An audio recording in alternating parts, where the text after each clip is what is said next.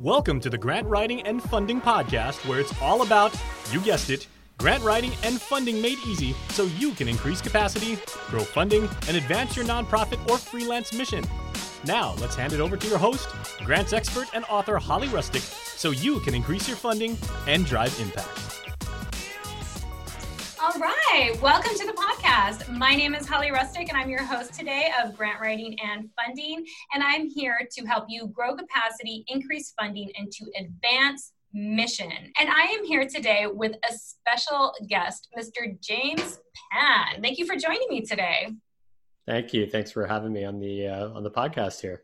Absolutely. Yeah. And so I'm really excited because we actually met through LinkedIn. So just to give you listeners and viewers, we're also on YouTube, guys, a little bit of a background is we connected on LinkedIn and started looking, as you do, kind of virtual stalking each other. Exactly. I'm really good at that. Yeah.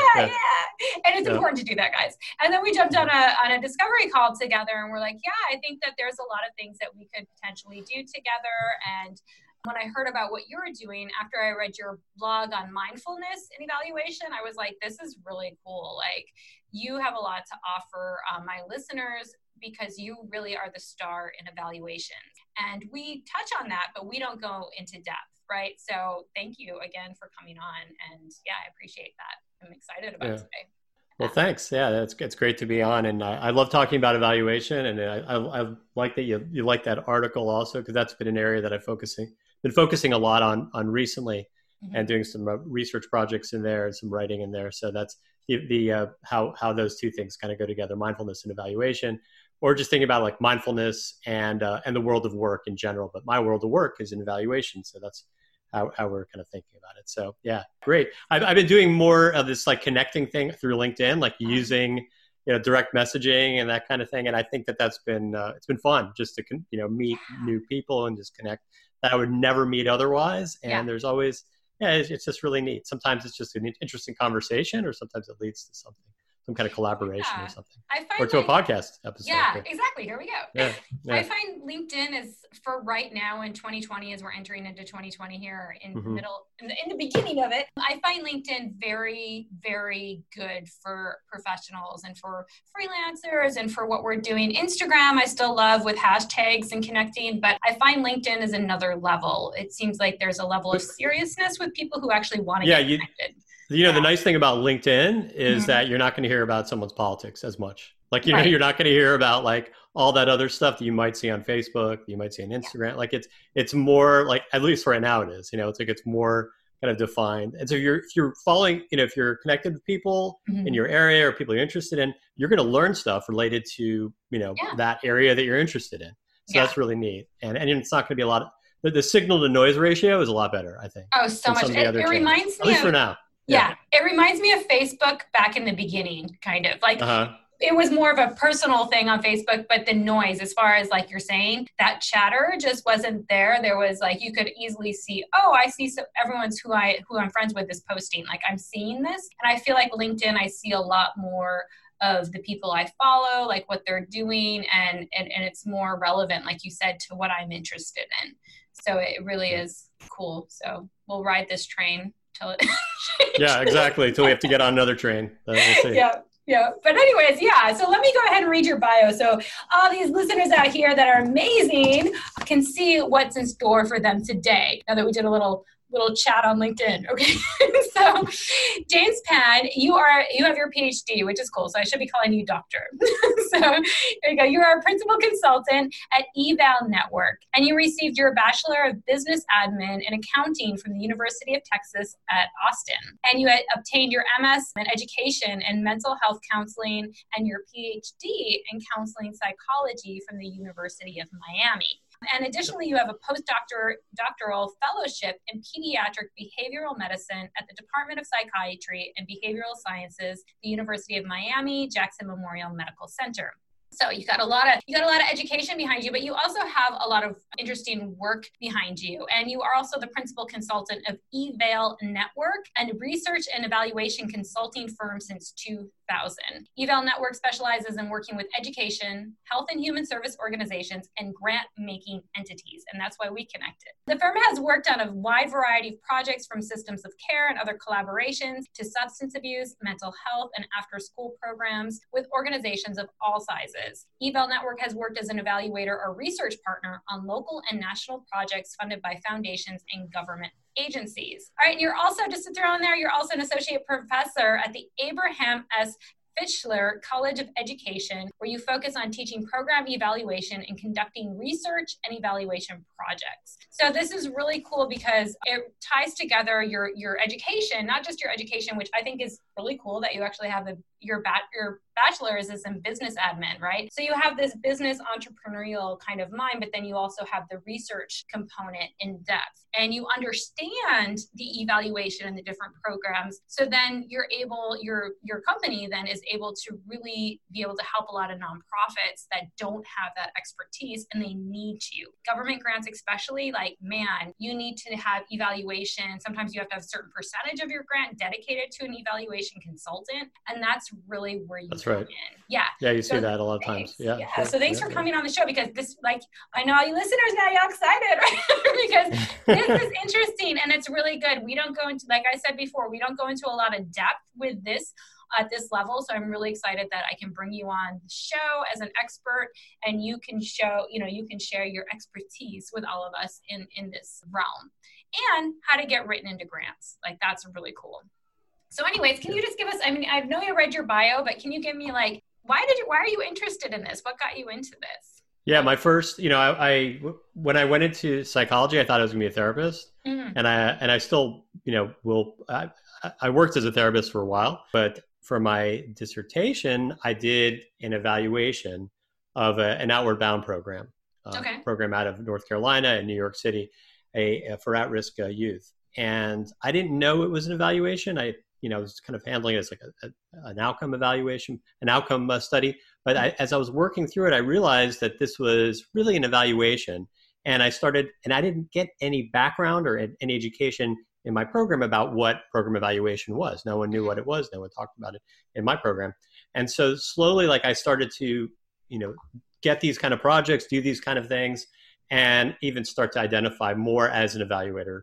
Joined AEA, American Evaluation Association. And that's kind of my affinity. That's what I like doing. It's really cool to work with organizations to help them to, figure out, like, are their programs working and how to make their programs better.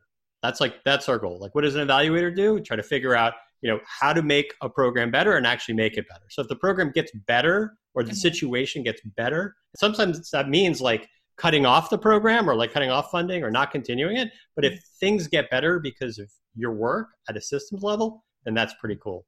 And I like that more than sort of working one-on-one with people. Although I do kind of think that I'll do more of that as years go by. So we'll see. But as far as the counseling, that was it's hard to know what the future will bring, but yeah.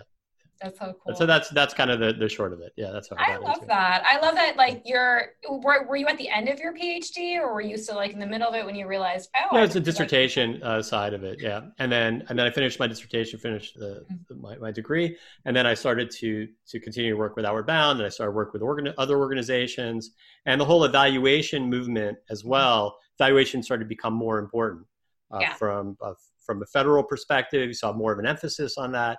Foundations, people start to pay more attention to evaluation, what evaluation could be. So there are more opportunities and more of a push for that. And also the professionalization of evaluation becoming a discipline, really over the last, especially, like, it's grown especially over the last 20 years. But well before that, obviously, tons of work over the last 50 years and so forth. But really the last 20 years, we've seen membership increase and a lot more activity within evaluation. Program evaluation. So evaluation is also, and program evaluation are used kind of interchangeably. In the international space, development space, monitoring and evaluation, people call it M&E. Yeah. M and E. Mm-hmm. So that's also what people refer to it as. But evaluation is basically determining, this guy, Michael Scriven, who is still he's in California, still teaching. He is one of the sort of grandfathers of evaluation, described it as determining the merit, worth, or significance, merit, worth, and significance of a program, let's say a project, an initiative. And so once you determine that, then you can make decisions about what you should do with the program. Like, does it need to be improved? Does it need to be discontinued? Does it need to be replicated? All these kind of things. That's one, I think, like a helpful definition of like what evaluation is, some ideas around. Yeah, no, I mean, it's definitely helpful. And you're saying even over the last 20 years, I've seen it grow, especially in federal grants, probably just over the last 5 years even. I'm seeing more budgets catered towards program evaluation. Like I'm saying, some of them require up to 15 or 20% of your grant actually, so it's really interesting just to see that growth and that interest. And like you said, because a lot of times it's not a fact of how well is your program doing, it's also a fact of should you continue doing what you're doing.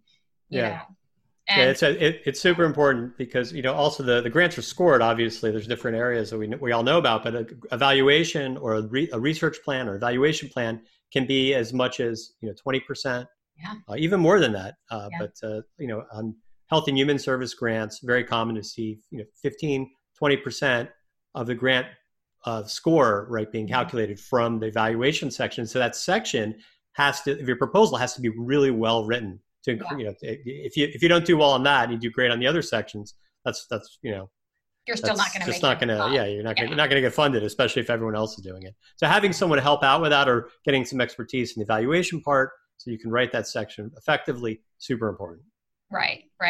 And it's like, it's not, I mean, I would think now that you have your hat on to know how to do this, right? So for me, it comes down to, is it logical? Does it make sense in how you're evaluating things? But there's still certain systems that funders like to see set in place. And a lot of nonprofits just might not know what that is, right? So I think that's really valuable too, as far as an outsider coming in that specializes in research and saying, well, that's great that you're keeping roster sheets or whatnot, but how are you actually how are you evaluating them as the outcome of how that's affecting the project, right? There's specific evaluation models or approaches like for how you do this, right? So to kind of like pull it all together. Mm-hmm. And there's all sorts of models that you could use. You might find one that's especially helpful for you. Mm-hmm. I have some suggestions and we can put them in the show notes, especially for someone who's maybe not an evaluator, but kind of like a starting place. Mm-hmm. And we'll probably get to it at some point, but there's many that I use.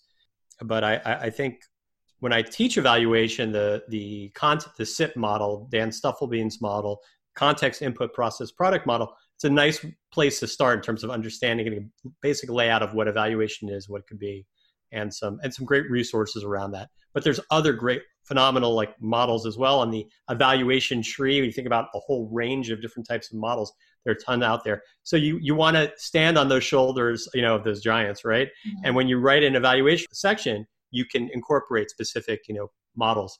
It's like, how are we going to do the evaluation rather than speaking about it in a more like a disjointed way?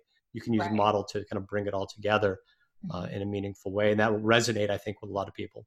Right. And so, so having that understanding or familiarity with evaluation will be helpful for you. So actually being familiar with that. Yeah. And what do you see some of the biggest challenges that nonprofits have with either writing this section without the knowledge or the background of somebody that's, knows research and evaluation, as far as like, what are, maybe some just not knowing kind of how to kind of organize the whole process, and think about, what the typical like steps might be in doing an evaluation or thinking about the whole evaluative process, sort of how to, lay out what how evaluative thinking will be incorporated into the projects, different steps that you might take, that you might lay out, and how to kind of relate things together. So a lot of times there's that. Also, just kind of not really writing the evaluation section in a helpful way, so that when a lot of times we'll see this when you get funded, then let's say the evaluation section wasn't so good, the other sections were phenomenal, and maybe somehow you got funded, right? Yeah. And then now you have to do the grant, you have to execute on it, and you have this evaluation section, which is just not so well formulated. Right. And so then you're kind of stuck with that, or you have to go ahead and go through the process to change it or find someone who can implement it and make the changes. So those are some of the challenges that you see. Right. with organizations. Yeah. No, I could see that, and I see that a lot too. Evaluation sections are very weak just because a lot of times they don't really understand what it even means. So they just kind of throw something together, like maybe it's more of data tracking rather than evaluation. So can you kind of talk about... Let me add in also missing out on like opportunities for different like data sources as well, right? Mm-hmm. So there might be different sources of data that could help inform the evaluation from what's called like a formative perspective or a summative perspective, right? So the formative perspective would be like formative evaluation, summative evaluation, one way of kind of thinking about evaluation. Formative has to do with the evaluation work that you would do in order to help develop the program, to continue to advance the program, provide feedback to the program as it's running, right? So it's sort of like, as it's forming, right? As it's happening. Summative evaluation would be more like, okay, this is the end of the year. How did we do? Or the end of the project, that kind of thing. So, and they can overlap definitely. But, being informed by the differences in the types of data that you might collect, survey data, focus groups, data that's already collected by the projects, from, let's say it's a mental health program, and what we're interested in looking at how the program is being implemented. You might have some fantastic data that's already being collected within the electronic medical record that can be de-identified and that can be pulled out and be used for referrals and tracking referrals, tracking all sorts of like outcomes, depression outcomes, these kind of things that are already collected. So really kind of putting things together in a way like this. We see that. And then last thing real quick is use of evaluation as well. So a lot of times people will neglect that and not think about that, how important that is. So if you're doing all of this, you're doing the analysis, providing the feedback, how can you do it in a way that it engages stakeholders? That stakeholders are like the people that work on the project, like people have a stake in the project, right? How can you engage them in the best possible way so that they actually listen and they're interested, right? Listen, they're interested in what the findings are so that they use it to make changes. So they use it to inform what they're doing. And that is a huge challenge. And there's a fair amount of work, Michael Quinn, Pann, and others have done a fair amount of work on evaluation use, and improving that and improving the utility of evaluation. So these are just a few examples of things that you might miss if you're, let's say, a content area expert, but you're not an evaluation expert. And so we'll see that a lot of times. People will be brought into projects as evaluators, but they're really not evaluators. They're more content area experts. That's great, but they don't understand sort of the other pieces that can really make it a more doable, workable, comprehensive evaluation. Right. And I love what you're saying about leveraging data that already exists, because you don't need to recreate the wheel all the time, but if it's not being evaluated, right? So you have this data, like you said, it might already be entered into another system. A lot of nonprofits, they use the HMIS system. They use different kinds of systems. So not just utilizing it, but then how are you actually, reviewing it, evaluating it, seeing if it's working, if your trends, what kind of trends are happening, right? So that's really good, just to leverage what's already out there. And then just real quick, because some people might still, I know evaluation is still like this big word, like it's, as far as it's kind of abstract in a way, right? So if people are thinking maybe evaluation, research, they're hearing both of these words, how would you differentiate between the two? Yeah. So research and evaluation, you could think about like a Venn diagram, like these two like overlapping circles, but they're not perfectly overlapping, right? There's definitely a difference. And I would say, research is primarily interested, when you think about medical research or research in the social sciences, has to do with, the focus is like on generalizing a certain knowledge, building on the scholarly work that's been done so far around a particular phenomena to understand it better, right? And very important, right? Evaluation is all focused on a particular program, right? And so you take all of that and you focus it on a program, some kind of effort, right?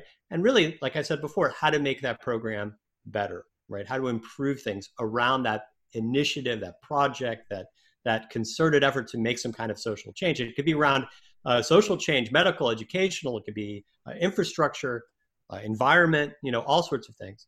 But so they differ. They differ in that sense. We use an evaluation a lot of the research methods, right? So like in qualitative research, you have different ways of different qualitative approaches, mixed method approaches, different. You might have like in quantitative research, different types of experimental, quasi-experimental designs. We use all that kind of stuff. We use stuff like logic models, which has its roots kind of in engineering.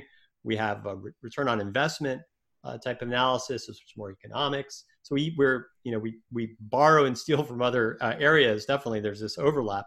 but they're different. If you have to summarize it, like the focus with an evaluation, everything you're seeing it from the perspective of the program, and that's different than research in general. So, but people use those terms interchangeably, and it can be quite confusing. I didn't understand the difference for a while. And finally, someone explained it to me. I'm like, okay.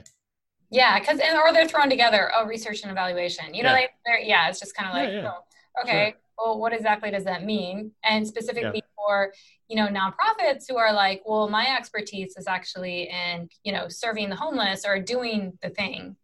So when they have to write the grant to be like, okay, now I've got to talk about how I'm going to evaluate this program. Well, they're just kind of looking at numbers coming in the door and getting fed or whatnot. You know what I mean? So, and then keeping the lights on. So, it is something, interesting to be like, okay, we got to put this other hat on that the federal government wears, and we have to wear that one too while we're writing this program. But it's not just... Is there a change in self-sufficiency? Is there a change in, actual behaviors, attitudes? Are there other types of changes beyond what are the typical outputs, like the numbers of people coming through, number of sessions, number of services, which is important, but it's not sufficient. So, yeah. Right. And do you use logic models a lot in your evaluation? Yeah, I think a lot of, I think when people hear evaluation, a lot of times the first thing people think usually is like outcome evaluation. They don't think about the other types of evaluation that there are in terms of evaluation focus. But the other thing is a lot of times people think of logic models, because it's very common, right? And they're oftentimes required in federal grants, health and human service grants and others. You'll see logic models that are required. You have to submit one. And so, we use those a fair amount as well. So logic model is a one-page visual description of like the essential parts of a program, what the resources are, the activities that the program is going to do, what you're going to see immediately when you do those activities, the number of people served, the number of sessions, that kind of thing. And then the outcomes, the impact, the so what of the program, right? So that's a logic model. And creating that, it can be a great way for grant writers to really brainstorm around what a program should be. What should this program look like with the different folks that they're working with at the program level, or even with funders, right? What should the actual program be? So that's a great tool for that. It's also a great tool then, not just for brainstorming and program design, but also for evaluation as well. Because once you have it all laid out, then you can figure out, okay, these are the outcomes. How are we going to measure all of these, right? Right. And then, and then just making sure that the outcomes make sense given the activities, and that the activities make sense given the outcomes, right? So all of these things, we have ample resources. So it's kind of a nice systems way of doing it. It's not perfect. It's definitely, it can have its drawbacks as well, just like anything, but it's a great tool that grant writers, I think, should get familiar with. And, I've done a ton of different webinars, and I teach all my students about it. Yeah. Logic models. Yeah. Because it's a part of every course in evaluation, pretty much, I would say, across the country. Yeah. Absolutely. All right. So then just coming from maybe somebody who's really new to this and saying, okay, is there a specific, I see like a million different templates for logic models out there. Yeah. And is there a better way to write it, or as long as you have all of the information that you just described, as long as it's there? Because like you said, it is a visual, so there's little arrows sometimes, and there's different things. You know what I mean? Like, how is there a better way to do it? Yeah, what's that kind of, there's some great free resources. A lot of people refer to the Kellogg Foundation. They have this logic model document, which is basically a book that's free. You can download, and so we could put that in the show notes as well. Absolutely. And I get my students to do that.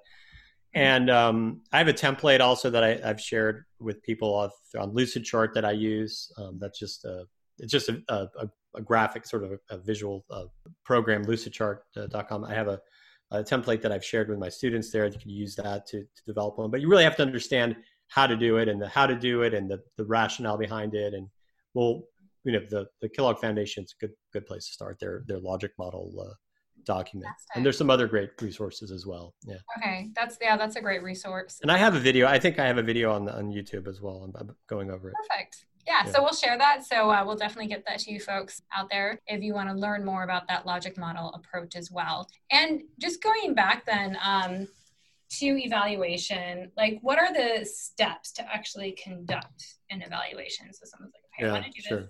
Got to do it. What are the steps? So, you think about it, what is,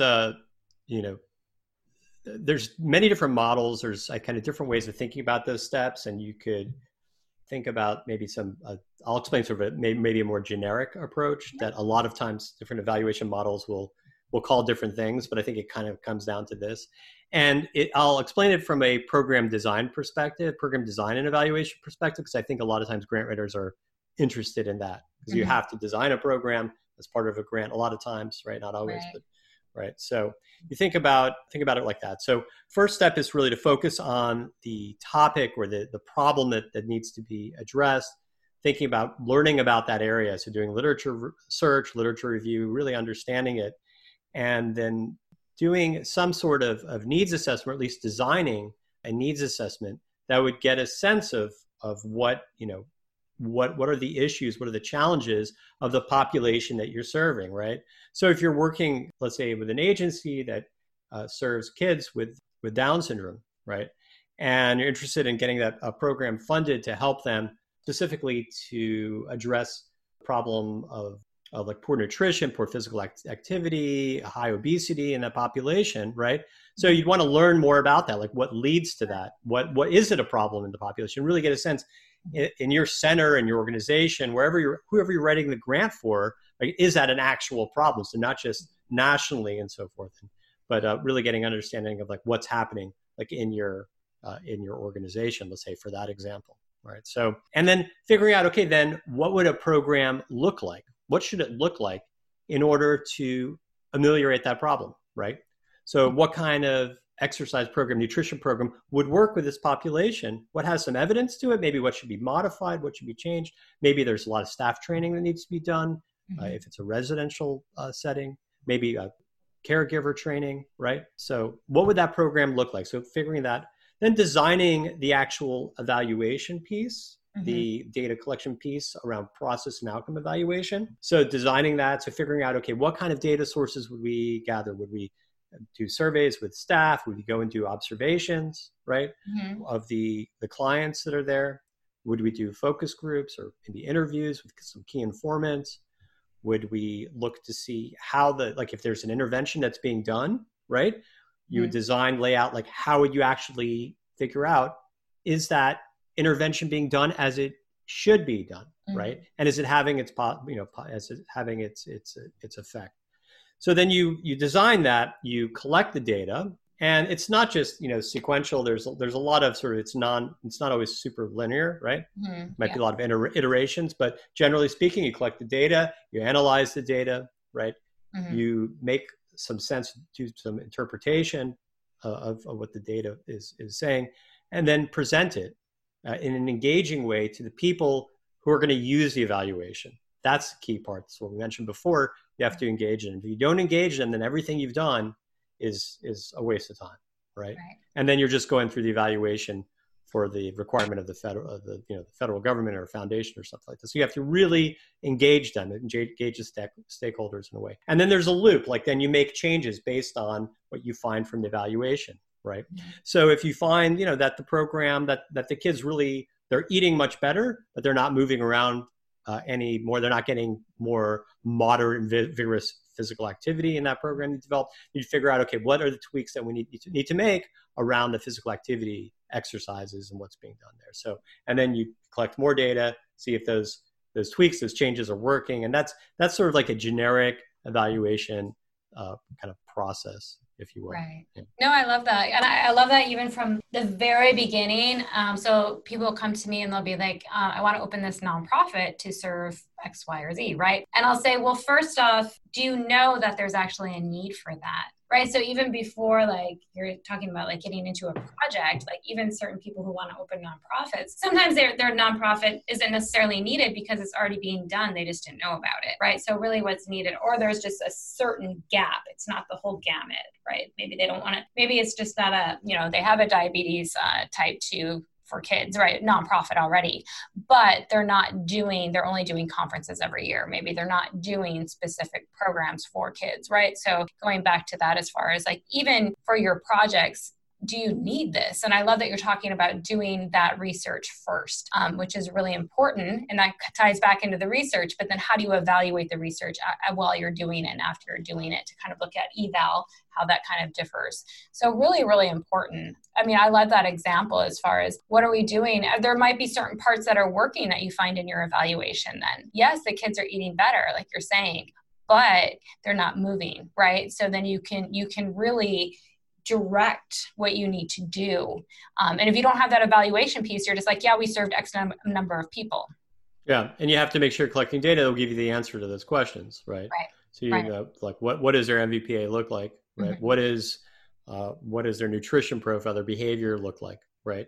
Mm-hmm. What does the program implementation look like? Is it being done as it should be done? You know, as the frequency, the quality, all those kind of things. So you just try to capture all those pieces and put it together in your analysis, then to provide feedback around changes that should be made. That's the ideal thing. Not easy to do, but laying out that process is what you have to do, I think, to get a higher score.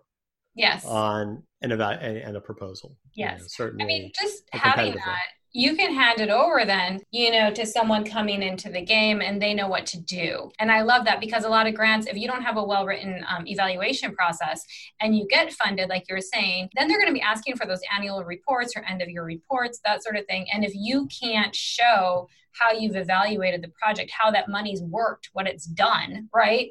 Then they are going to be like, questionable. They might not fund you again in the future because they're like, well, we just don't see the impact because you're not saying what it is, right? Because you didn't really have that work. Or even a different funder. Yeah, looking, trying to get, so a lot of people in development are interested in evaluation because they can use the findings when there's successes to try to reach other potential funding sources, right? Right. Yeah, absolutely. Yeah, you can totally use that. This is how much our impact was. These are the changes, et cetera. And this is why we need additional funding because now we realize we need more sports for the kids or whatnot, right? So it goes back into that whole thing. I mean, it's amazing. So so someone's like, okay, I'm listening to this, you guys, I'm loving it. But I don't want to write that section because I want to make sure I get it right? I want to make sure, like, how do people pick an evaluator for one, just to do the work under their grant or maybe to help them write the section? Can you kind of talk to that a little bit? Yeah, I mean, I think it's similar to how you pick a lot of people just doing kind of anything. There has to be like a personality match. That's important. I think that's like foundational, right? Yeah, certainly. But I think also, so you have to sort of get along with them, and I think that'll give you an indication is like how they'll be on the grant, like how will they interact with all the politics and all the stuff that goes along with running a grant, the challenges that will invariably come up, right? But it's really good to have someone who's not just a content area expert, but also someone who understands evaluation and who has some sort of professional identity as an evaluator, has the experience, the training over time, at least the training through projects, but certainly the experience. They've done evaluations, and you can talk to their clients. You can ask them to give references and speak with the clients, people they've worked with before, to get a sense of what it's like to work with them. But certainly someone who has an evaluation background or experience. I think that's very important. A lot of times we'll see people who are fantastic experts in their particular field. Seen this before in substance abuse. Substance abuse treatment grants. They're phenomenal experts, but on the evaluation side, they don't see the difference between research and evaluation when it comes to doing the evaluation for the grant and doing everything that's required.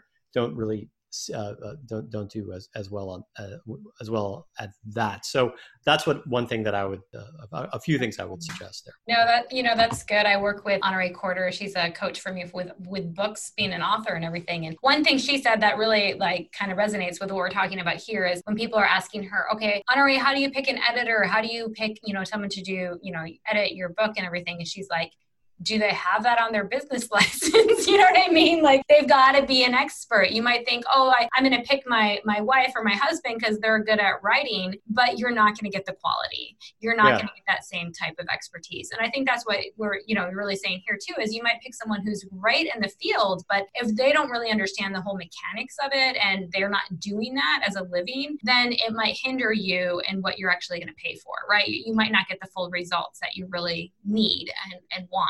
And their resume might not be as strong too, because a lot of times you have to send the resume, right? If they're going to be a subcontractor, as an evaluator on your grant. And if they don't have the background, then you're not going to get scored as high either. Yeah, you speak with them. You just ask them, like, how would you evaluate this project? Is what they're saying making sense? Does it connect with some of the things we've talked about here, right? Yeah. In terms of like a model, some kind of model that they work from, right? In order to inform what they do for the evaluation. But does it make sense? Are they hitting a lot of things that are resonating with you, right? Yeah. And if they're doing that, then there's something there. You'll want to definitely talk with them and just ask them what they would do. How would you? You can even walk them through some of the issues you're having, some of the problems, and hear what they come up with. Yeah, right. That's helpful too. I love that. I love it. And then it's for you too. So you have your business and everything. And then how do you, as a consultant, are you able to subcontract in certain grants? Like, how do you work with nonprofits as far as them affording your services? So you can kind of speak to that. And you freelancers out there, kind of keep your mind open, even if you're not in evaluation. Think about what your expertise is in relation to grants while James is talking. I'll help organizations sometimes write the evaluation section. We'll do that for no charge. If they get the evaluation, then if they get the project, they'll do the evaluation. So we'll do that. And I think that's kind of a common thing.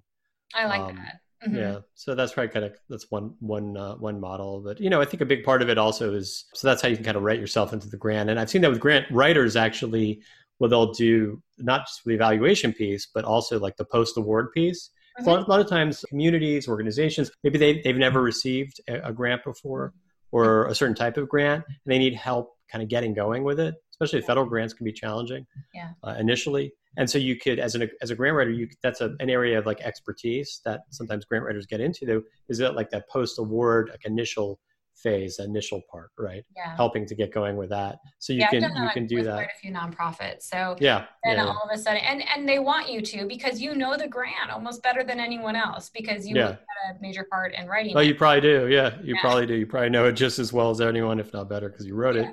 Exactly. Or you were very much involved with it. Yeah. So I think that those are some ideas that can be helpful. Yeah.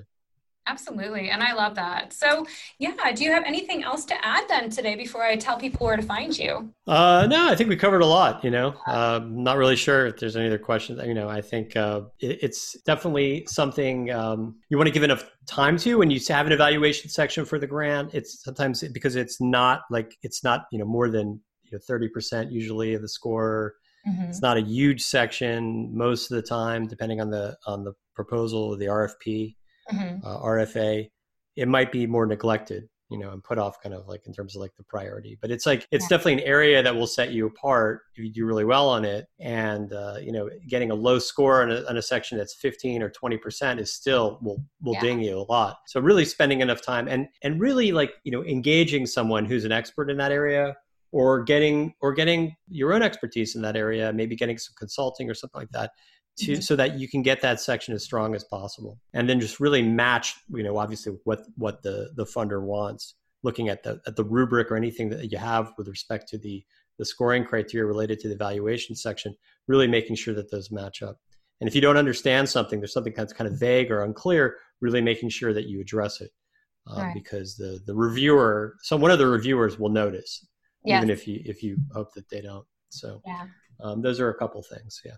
Okay, well, I have a question for you then, another one, just the last little question here as a freelancer then. So with your business hat on, owning a company, just in general, what are some of the challenges that you've had in owning a company that some people out there that are new to freelancing might face? And you've been in it since 2000, so 20 years now, so happy anniversary. But just, you know what I mean? Like some things you wish you would have known if you could go back now to yourself in 2000 to be like, get ready for this, or, just to kind of help out. I think it's important to work. It's important who you work with. And it's important to reach out and collaborate with other people and not feel like, a lot of times you work on projects, and obviously to bring someone else to assist you, to collaborate with, work in some way, you'll have to pay them, right? And so sometimes as a consultant, you're reluctant about doing that. You don't want to give away the money that you'd be bringing home. But a lot of times that will give you like the net effect is that it actually gives you more. Mm-hmm. You might spend money to get an assistant, someone who can help with data analysis or report writing or something like that. But it'll allow you then to go out and get more projects, to do more, to get it more done in a way, and really identify the areas where you provide the most value, and maybe the areas that you could, the areas maybe that you could pay someone else to do, and it's not going to be as costly, so that you can then focus on the stuff that you're doing, that you're providing the most value on in the project, right? Maybe you're doing the report writing while somebody else is helping more with the analysis or some of the graphics or something, data visualization, something like that. So really, like that collaboration, working with other people, not being afraid to hire other people. And we do this at Grants. I have my consulting practice at the university. Also, I work on projects, and we do that as well with each other. We work a lot with each other, and the collaborations. There's definitely something that happens. That's great. When you bring everyone together, you get a lot more out of it. Yeah. So the sum of the whole. I'm trying to remember the term. The sum of the whole is greater. The whole is greater than the sum of the parts, right? Yeah. The whole is greater than the sum of the parts. Something this morning. The systems theory thing. That's a old systems theory saying, and it's true. So you work with other people. You're going to actually bring it together. It's going to help the project more in that sense. Yeah. So that's what I mean. Yeah. Yeah. No, I was listening to something this morning. They're saying, people think a lot of times I need to increase, everything by 10%. And they said, but if you 10x everything instead of just 10%, it doesn't take 10 times the amount of energy than if you're just looking at increasing something by 10%. So it's like this interesting kind of, you're still going to get. Yeah, you can go much bigger. Yeah. That's interesting. Yeah. The Steven Schwartzman has a book that he's released recently, and so what is he? He's one of the heads of, it's Blackstone, I think, right? Blackstone. Mm-hmm. So the book, and we could put that in the show notes too, because I think it's on the tip of my tongue, but I don't remember. But one of the things he says, like when he started out, he went for the biggest projects possible because he felt like the big projects, the little projects, they take about the same amount of work, so you might as well go big. Mm-hmm. And I thought, that kind of stuck with me. It's like, sometimes little projects take a lot of time. Oh yeah. So there's not a direct relationship between the two. So I think we could all learn from that. Right. Yeah, absolutely. Yeah. So going back, and I like what you're saying about, sometimes you have to hire out because, we hear that a lot about like stay in your lane or go in your genius work, those types of things. But a lot of it's true. And as far as do you have any employees then, or do you work with consultants? No, I don't have employees or anything like that. I have a very small, like a modest consulting practice and I work on projects that I like to work on. Mm-hmm. Outside of my, and I do it sort of nights and weekends outside of my university job or when I'm off. And but I'll find other people that I've worked with before, or new people that people I have relationships with going way back to even graduate school, all the way to people I found on Freelancer. Okay, so you use Freelancer. So the whole range. Nice. It's a great place to find people. Actually, I found it to be Upwork or Freelancer. Yeah, Upwork is fantastic. I think it might be the same now. I'm not sure, but but those are places where you can find people to work with to help support whatever you need. Mm-hmm. So I think we said like talk to myself 20 years ago. I think like that kind of mentality would have been even more like helpful. Yeah. So don't be afraid to hire out. Yeah. Collaborate with other people. Don't just be, I got to do it all, right? Because then you're in the business, you're working in it and not working on it necessarily. You kind of get. Yeah. Don't be afraid that you're going to be giving away something, or that you're going to, that's like that there's like a zero sum game. It's not, or zero sum gain. That's not the case. Right. There's, and so, sharing like what and working with others, in the end, it's going to work to your favor. There might be some bumps or some places where that will, someone will, maybe compete with you in some way or something like that. But overall, it's going to work to your favor. Yeah, I found that too. In the long game, it will help. How do we work together? I think so. Yeah. Other people who are writing grant writing books as well, like we're totally working together. We're like, okay, how can we collaborate? How can we share each other's? Yeah, you think that would be crazy, but no, because it brings you more, right? It brings you more value, and you learn from them, and it's also nice to interact with people sometimes. Because when you work as a consultant, mm-hmm. when you're like I'm not a digital nomad, but I think probably a lot of people in this space are like, might be working for, all over the place, It really, you could work from, the moon almost. Not quite yet, but pretty soon. Yeah. And it can be kind of isolating. So talking with others, connecting with others who do what you do can be great. And also can help you could collaborate on large projects that maybe you couldn't do otherwise, right? Absolutely. Maybe they're really busy and they're going to refer you someone, you refer them someone. So you never know. I see that all the time with other people. So. Love it. So speaking of that, giving things away and working with people, if you guys want to get more information on evaluations, James has given us some really good stuff. He has a newsletter available that he sends out about once a month. And he also has some great blogs. And like I had mentioned in the beginning, one on mindfulness and evaluation was really interesting. And you have different webinars. So if you go to jamespann.com, and that's JAMESPANN, so a double N there, you can definitely check that out. I'll also have the links in the show notes, so jump over to grantwritingandfunding.com/112 and you can get that information. But definitely, once again, jamespann.com, also on LinkedIn, and just go there. But I'll also give you his directevalnetwork.com as well. But if you check out James Pann, you're going to be able to see a lot of the blogs, different items that he has available at no cost that you can start looking over for. And you can sign up for the newsletter too. And if you have any questions, just email me if you have any questions. I'd be very happy delighted to Excellent. And what's your email, just real quick, if people want to just jot it down? You can just do, the easiest thing would just be jamespann@gmail.com. Perfect.